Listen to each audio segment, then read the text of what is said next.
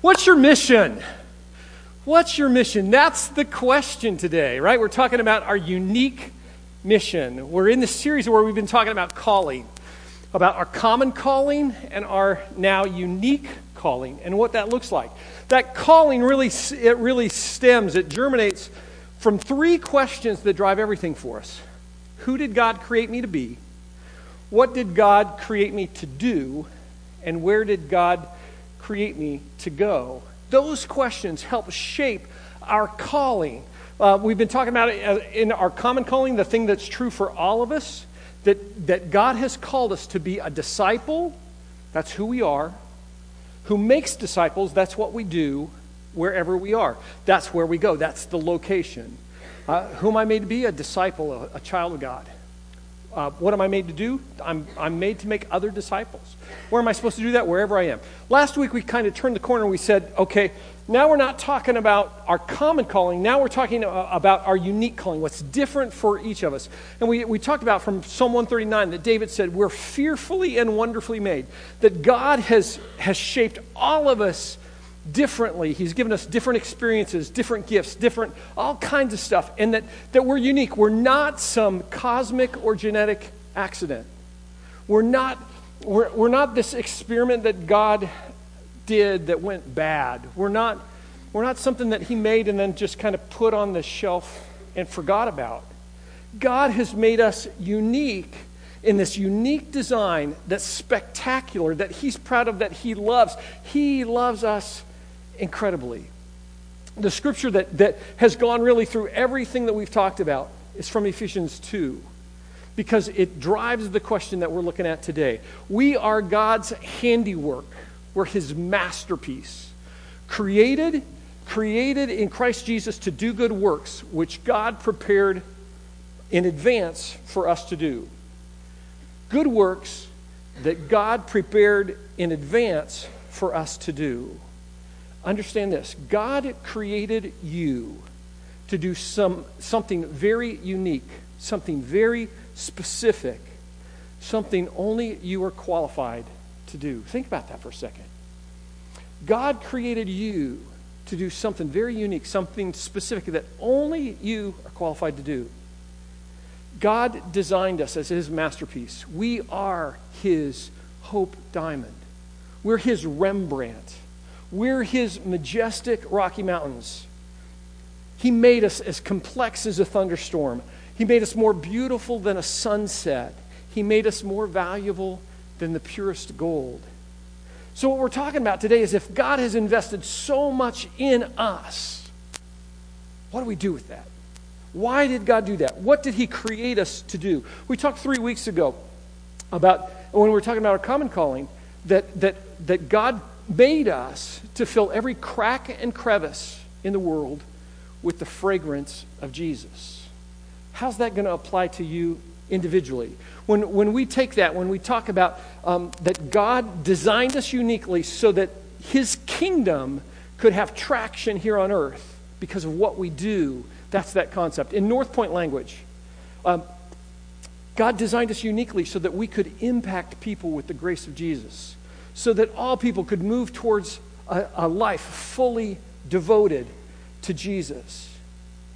Paul wrote to the church in Colossia an incredible couple of messages when he said, whatever you do, whether in word or deed, no matter what you do, whether you say it, whether you live it out, whatever, do it all in the name of the Lord Jesus, giving thanks to God the Father through him. Whatever you do, that's the action, that's the do piece. Just a few verses later, he said, whatever you do, work at it with your whole heart, as working for the Lord, not for human masters, since you know that you will receive an inheritance from the Lord as a reward. It's the Lord Christ Jesus that you're serving. God has given us stuff to do so that we would honor him, so that we would glorify him. He's equipped us, created us to do that. Those works are our unique mission. Those works are our divine personal assignment. Say divine personal assignment. That was pretty weak. Just like Chris said.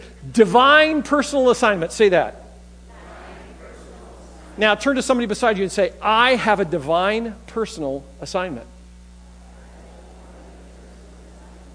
Now turn to somebody else and say, no, really, I have a divine personal assignment. Your mission, your divine personal assignment is the mission that you've been given, Mr. Phelps, should you wish to accept it. Your divine personal assignment, your unique mission, it's there for us. And the question is that something that's given to us for our entire life or something that's given to us just for a moment, just for a season, just for a day? Well, when you look at Scripture, there's the answer is really kind of both. If you think about Paul, he had a divine personal assignment that covered his entire life, right? Paul's unique mission was to take Christ to the Gentiles, to plant churches all over the world. And that's what Paul did for his entire life. If you think about Abraham, his divine personal assignment was to be the father of many nations. God said, look, I'm going to bless everybody through you if you're faithful.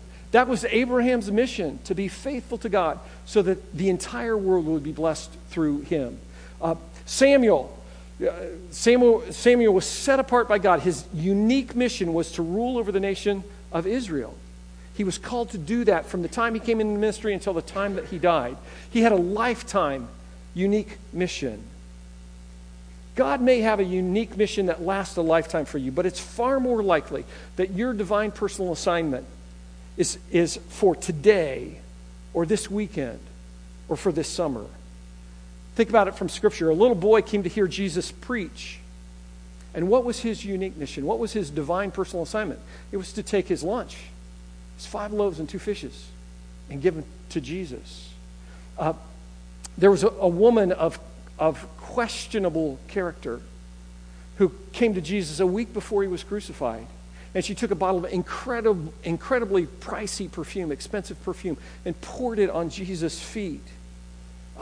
That was her unique mission, her divine personal assignment. There were 4 guys in Capernaum who had a friend who was a paraplegic, who couldn't get anywhere. And their unique mission, their divine personal assignment, was to take that guy and carry him to Jesus so that Jesus could heal him, so that that man would be healed, and so that the glory would go to God. Your divine personal assignment, it may be for a lifetime. It may be a lifetime calling. But even if it's a lifetime calling, you're going to have to live that out on a daily basis. There are 3 things that you need to know about your unique mission, your divine personal assignment. The first is this: God has already prepared you for that assignment. He's already prepared you for that assignment. He's done the stuff in your life. It's not something that you need to train for. It's not something that you need to study for. It's not something that you need to practice. God has already prepared you for the divine personal assignment that He's given you today. Now, in the future, He may have a different assignment, and you may need to go to school. God may send you to school in some way for that upcoming assignment. But for where you are right now and the assignment that He's given you, God has already done the preparation. Not only do you have to get a hold of that, you have to accept the mission that God has given you. Did you know that in 171 episodes of the original Mission Impossible series, in the 35 episodes of the remake that came in the late 1980s, and in the 6 movies that have been made with the Mission Impossible team, that the IMF, the Impossible Mission Force, that team never once in those 220 stories, never once did they say, no, we're not taking that mission. We're not going to do it. They get the mission, and the tape says, should you choose to accept it? They always say yes. We don't, though, do we? Somehow Satan convinces us that our divine personal assignment is somehow too dangerous or too important or too insignificant for us to accept. That somehow we're not qualified for it or we're overqualified for it. And so we let that tape recorder burn the tape up. We let the chemicals destroy the file. And we continue to live our lives and walk through the park or go to the restaurant, refusing the assignment that God has designed for us specifically. Not only do you have to accept that unique mission, that divine personal assignment, you've got to embrace it. Not just accept it, but embrace it. Can you imagine Tom Cruise or Peter Graves saying, yeah, I know I'm supposed to meet the Russians at 7 o'clock, but my kid has a soccer game today, and I don't know if I'm going to make it or not. Can you imagine them saying, yeah, the bomb's going to go off in 7 minutes, 6:59, 6:58, 6:57, but there's a sale at Kohl's this weekend. Not only did they accept the mission, they had to embrace it. And the same thing is true for us. We've got to embrace the unique mission that God has placed on our lives. We have to embrace that unique mission, that divine personal assignment. Wouldn't it be great? Wouldn't it be great if God gave us a tape recorder each day with a tape from Him that said, "Here's your mission today." Wouldn't it be great if when we walked into work there was a file folder that had our divine personal assignment for the day? Wouldn't it be great if we got a phone call in a phone booth? Well, there's not phone booths anymore. But if we got the phone call and it was Gabriel and he said, hey, here's the deal. God says this is what you're supposed to do today. He doesn't, though. Apart from Scripture, we have to discover it. About 30 years ago, Deb and I moved from Ohio to Maryland, about 550 miles from home. And that summer that we moved to the church that we were at in Maryland, we met a family. We met a girl who was going from 6th grade into 7th grade. Her name was Christy.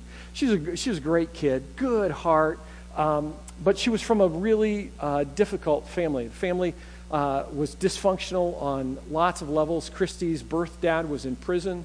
Her stepdad was engaged in the family, but not really engaged. It just was a difficult way to grow up. And so Christy kind of gravitated towards Deb and I, and she really kind of became an extended member of our family.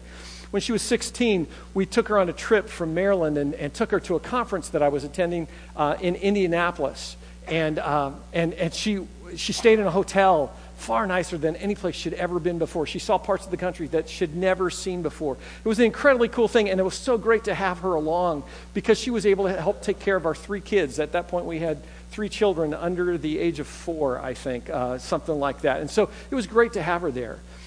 Christy spent lots of time at our house. When she turned 18 and graduated from high school, she was working at a fast food place. And I remember late in the fall when she came to me and she said, Rick, I'm pregnant. And I want to talk to you, the baby's father, and I want to talk to you about getting married and making a family for this baby. And I said, okay. We set up a time, and Christy and Todd came in, and we sat down to talk. And I remember we talked about what they were thinking about the wedding and all that kind of stuff. And at one point, I said to them, Christy, I've got to ask a question. She said, what's that? And I said, have you guys talked together about what's best for this baby? And she said, what do you mean? And I said, have you talked about what's best for this baby? Todd's making minimum wage, not working full time. You're working at a fast food place. Are you going to be able to take care of this baby in the way that God wants you to? And she said, well, what other options are there? And I said, Christy, I know a family that can't have kids that would love to welcome a baby into their home. There are probably hundreds of families like that I know I could help you get connected with. Christy started to cry, and then she started to sob, and she ran out of my office. I remember just so clearly. She ran out. She's just sobbing, reeked inside by the thought of giving this, of even talking about the baby this way. There's quietness in the office, and after about 20 seconds, Todd looked at me and he said, thank you. Thank you. He got up and left and got Christy, and they drove home. We didn't talk anymore about marriage. That was late in the fall. After Christmas, I remember Christy coming and saying, you know what, Todd and I broke up. And I said, oh, that's hard. She said, but my mom wants me to keep the baby. We're going to raise the baby at home with my sisters, with my stepdad. That's what we're going to do. And I said, okay.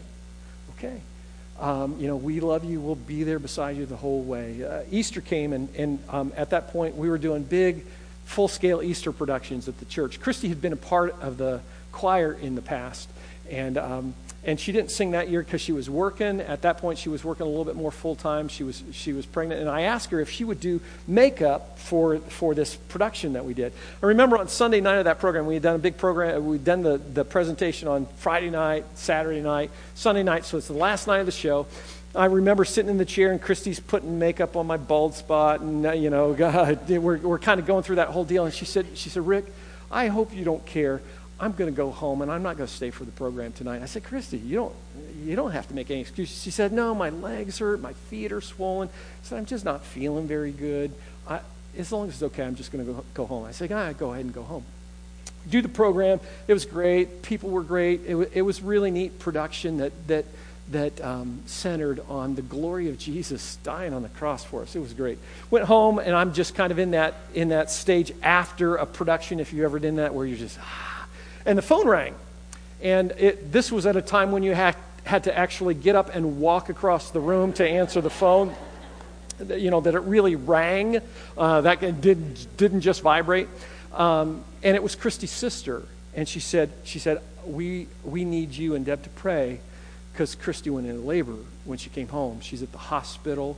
They think that they have the contractions stopped, but she's at 26 weeks and in no way ready to give birth to a baby. So, okay, so the next day I go to the hospital and see Christy, and we talk about what's going on. And almost towards the end of my visit there, she said, Rick, you know that family that you talked about? I think I want them to have my baby. Would you call and see if they're interested?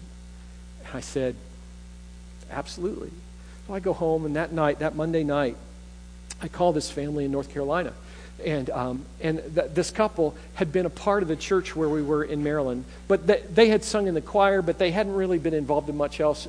He was in the military. He was at Andrews Air Force Base, and they had been there just really for a short period of time, less than 2 years. And I said, hey, here's the deal, Susie. There's this girl who is pregnant. She's about between 5 and 6 months along. She's thinking about giving her baby up for adoption, and she wants to know if you guys would like to have this baby. Christy didn't know who I was talking to. They didn't know who Christy was. And they said, they asked the question that every adoptive couple asks. That's just a horrible question. They said, is she going to go through with it? She's 18 years old. Is she going to go through with it? And I said, you know what? I don't know. All I know about this girl is that when she makes up her mind, she makes up her mind. And I think that she will.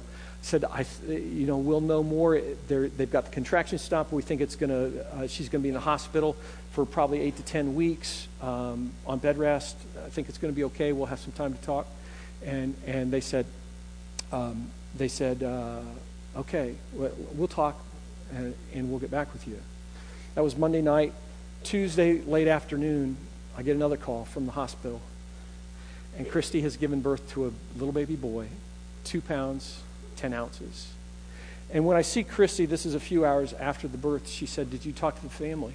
And I said, yeah, I did. We're supposed to talk again tonight. And she said, well, find out, because we're not going to let that little baby stay in NICU by himself. Either me or my mom is going to be with that baby every day. And as I'm listening, I'm thinking, there's no way she's going to give this baby up if she's there.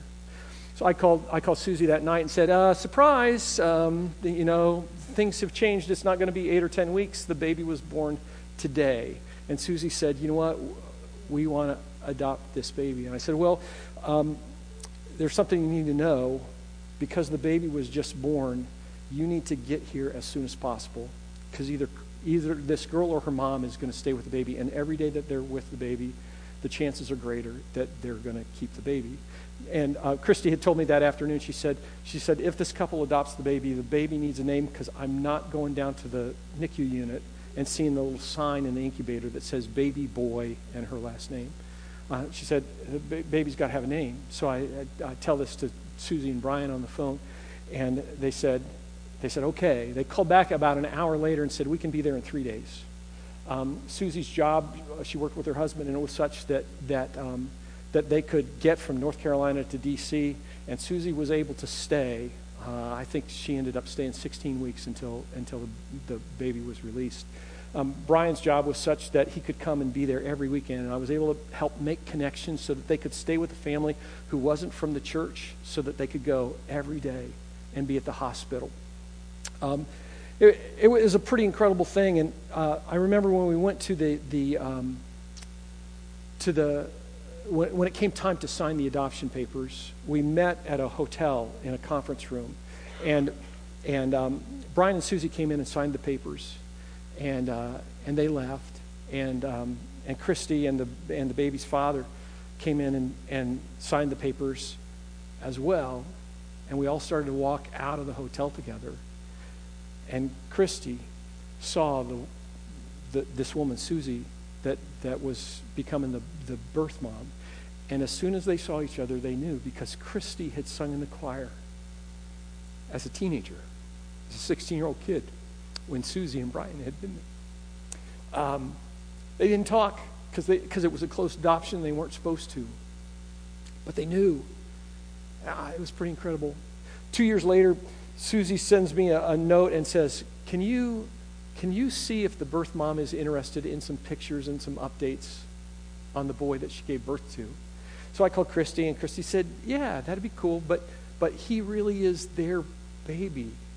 But she said, I think that'd be nice. So Susie sends me the stuff. I get it to Christy.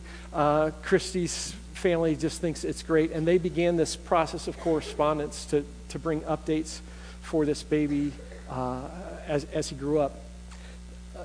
The name that Brian and Susie chose for this baby was the name Nathaniel. Nathaniel means gift from God. It was pretty cool. As Nathaniel grew up, Susie played for him VHS tapes, videotapes of the programs that we had done at the church.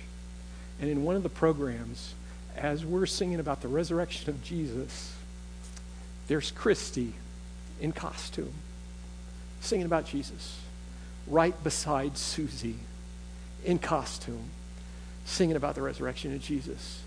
Incredible thing. When Nathan got to be about 14 years old, 16 years old, I can't remember exactly, Christy and Susie, through Facebook, had gotten connected. They're sharing pictures and staying in touch. Really, really cool thing. They went to the Women of Faith conference together, Susie and Christy. Here's a picture from them at that conference and a picture of Nathan as well. Now, I tell you all that. I tell you that story because it's the story of Nathan. It's the story of Christy. It's the story of Brian and Susie.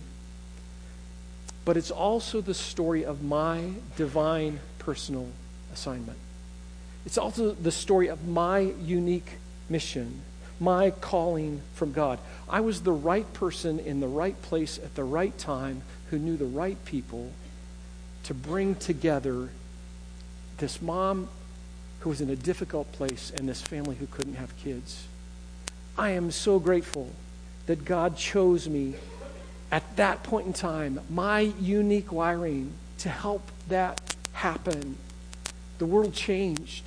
Eternity changed because of that divine calling, that divine personal assignment from God.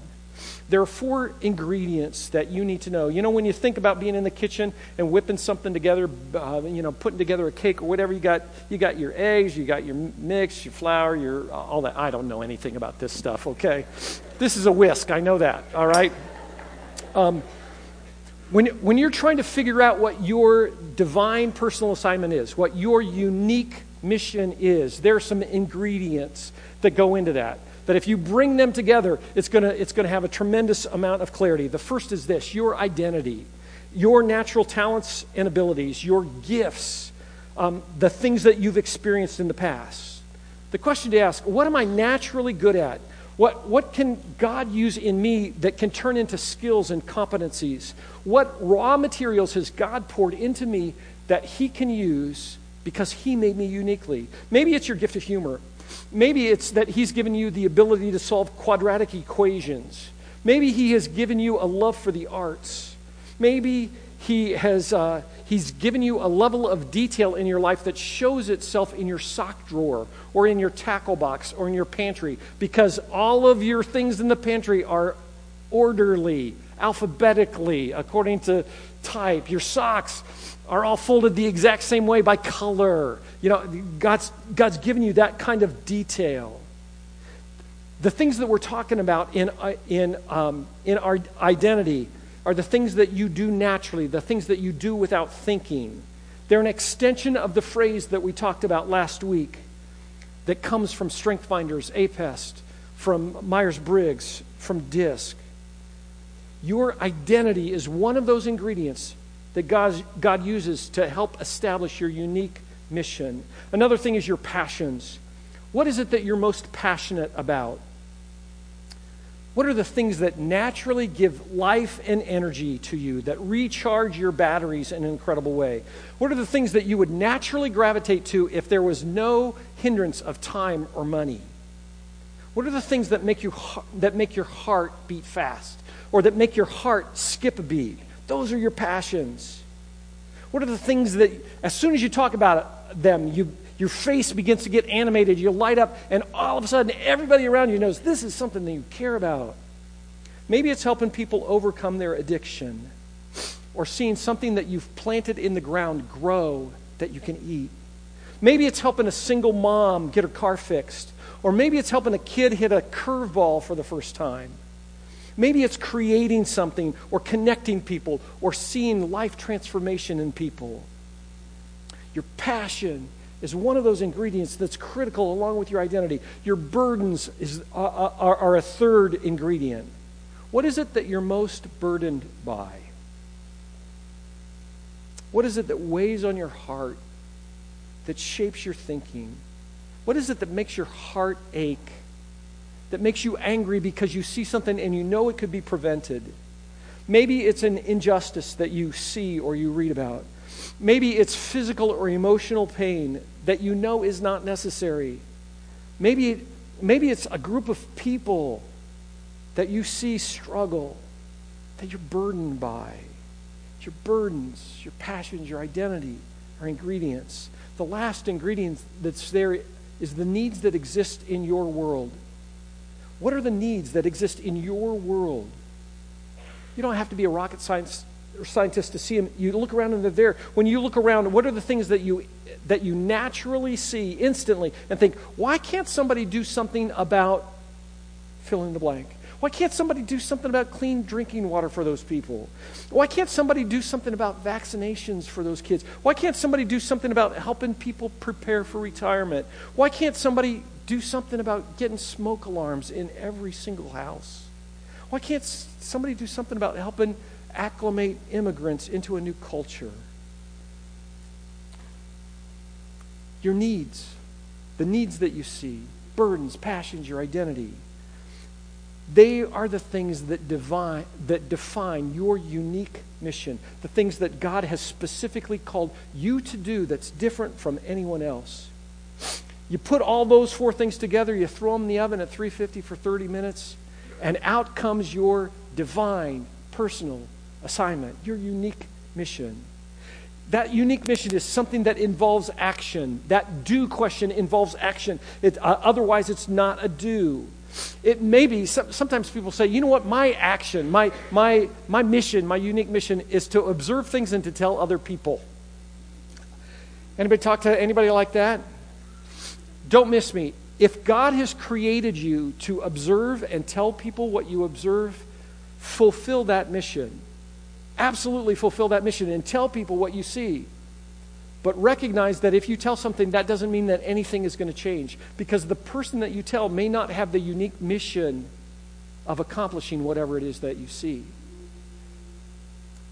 If you observe needs, though, if God prompts you because of a burden, if there's something that you're passionate about, do something.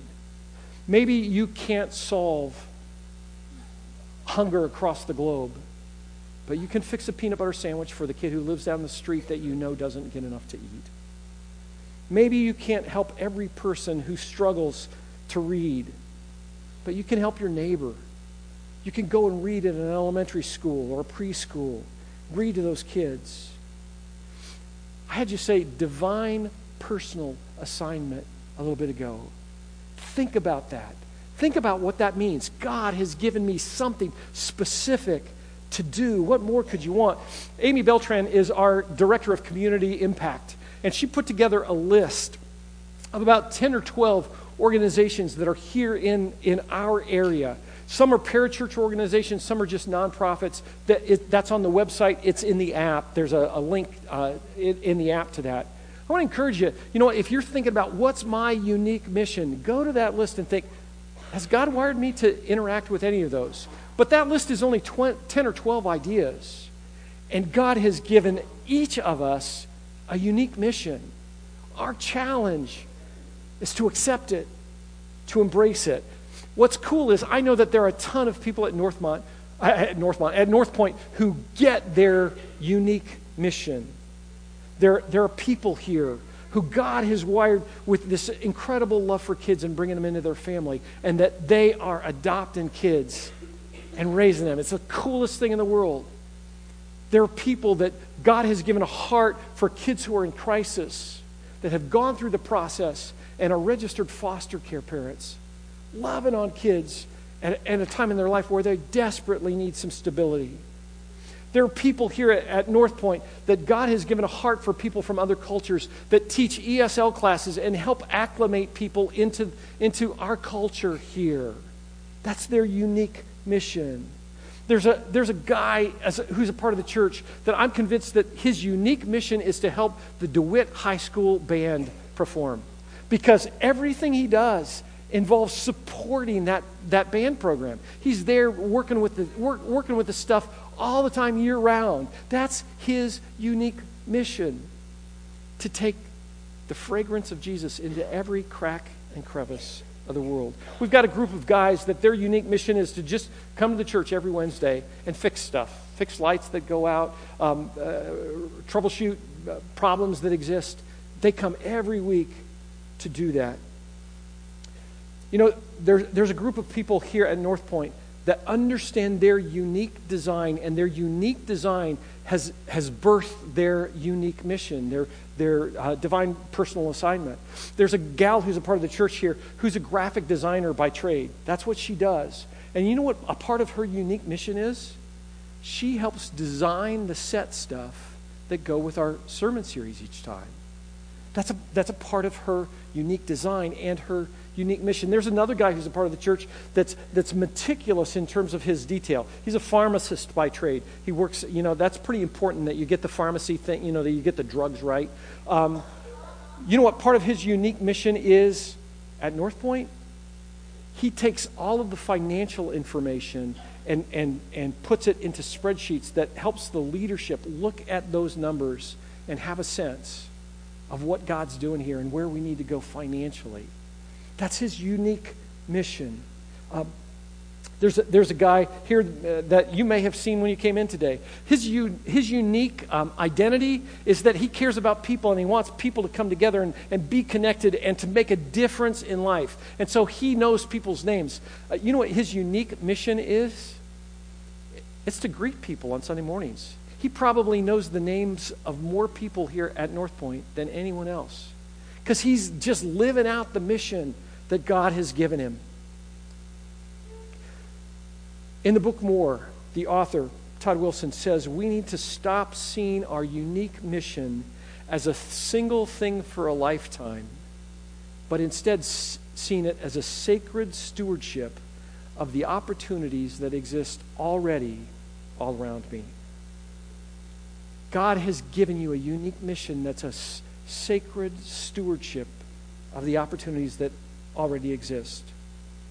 And it comes as we act in faith Paul said, we are God's handiwork, his workmanship, created in Christ Jesus to do good works which God has prepared in advance for us to do. You discover your unique mission by saying yes to God, to something. Don't wait until you're absolutely sure your unique mission is clear for the rest of your life. Start with the need that you see. Start with the need that somebody makes you aware of, and take some steps to meet that need. You may find that when you do that, that particular need is not in your sweet spot at all. That's okay, because God will use that yes to further clarify your identity, your burdens, your passions, and needs. God will take your willingness to say yes and use that to channel you into that unique mission that he's called for you. I'm convinced that God often has us say yes to serving others simply so that we learn how to say yes. Because from the age that we're 2 years old, we get accustomed to saying no. We say no to things that we don't like, and we say no to things that we think we won't like. We say no to things that we've never tried before. We say no to things that we've done in the past. We say no because we're busy. We say no because we're bored. We say no because the instructions aren't clear enough. We say no because the instructions are too clear. When you see an opportunity, when you see a need, say yes. Let that provide clarity for your identity, for your passions, for your burdens. Let that expose, let that create your unique mission, your divine personal assignment. You know, when we live in the world where we're in the center of what God created us to do, we live a life that's incredible. It's incredibly fulfilling because we're doing what God designed us to do. We're not a square peg in a round hole. Jesus said, the thief comes to steal and kill and destroy, but I come to give you life and to give it to the full. I come to give you abundant life. That comes from understanding our unique identity and our unique mission and living it out. Next week, we're going to talk about trying to figure out where it is that we do that. Let me just encourage you as we finish today, say yes. Wherever God has you, say yes. Embrace that mission. It's not impossible. Let's pray. God, I thank you that you, this sounds silly to say, but you know us. You know us intimately. You made us, God. You've not missed anything that's happened in our lives. God, you were there at each experience, whether it was good or bad in the past. God, you're the one who put the ingredients in us. And our desire, Lord, is that you would help us see the mission that you created us for, the good works that you prepared beforehand for us to do, and that your Spirit would prompt us to say yes. God, and that when we do that, that we would recognize your hand in it at every turn. In Jesus' name we pray. Amen.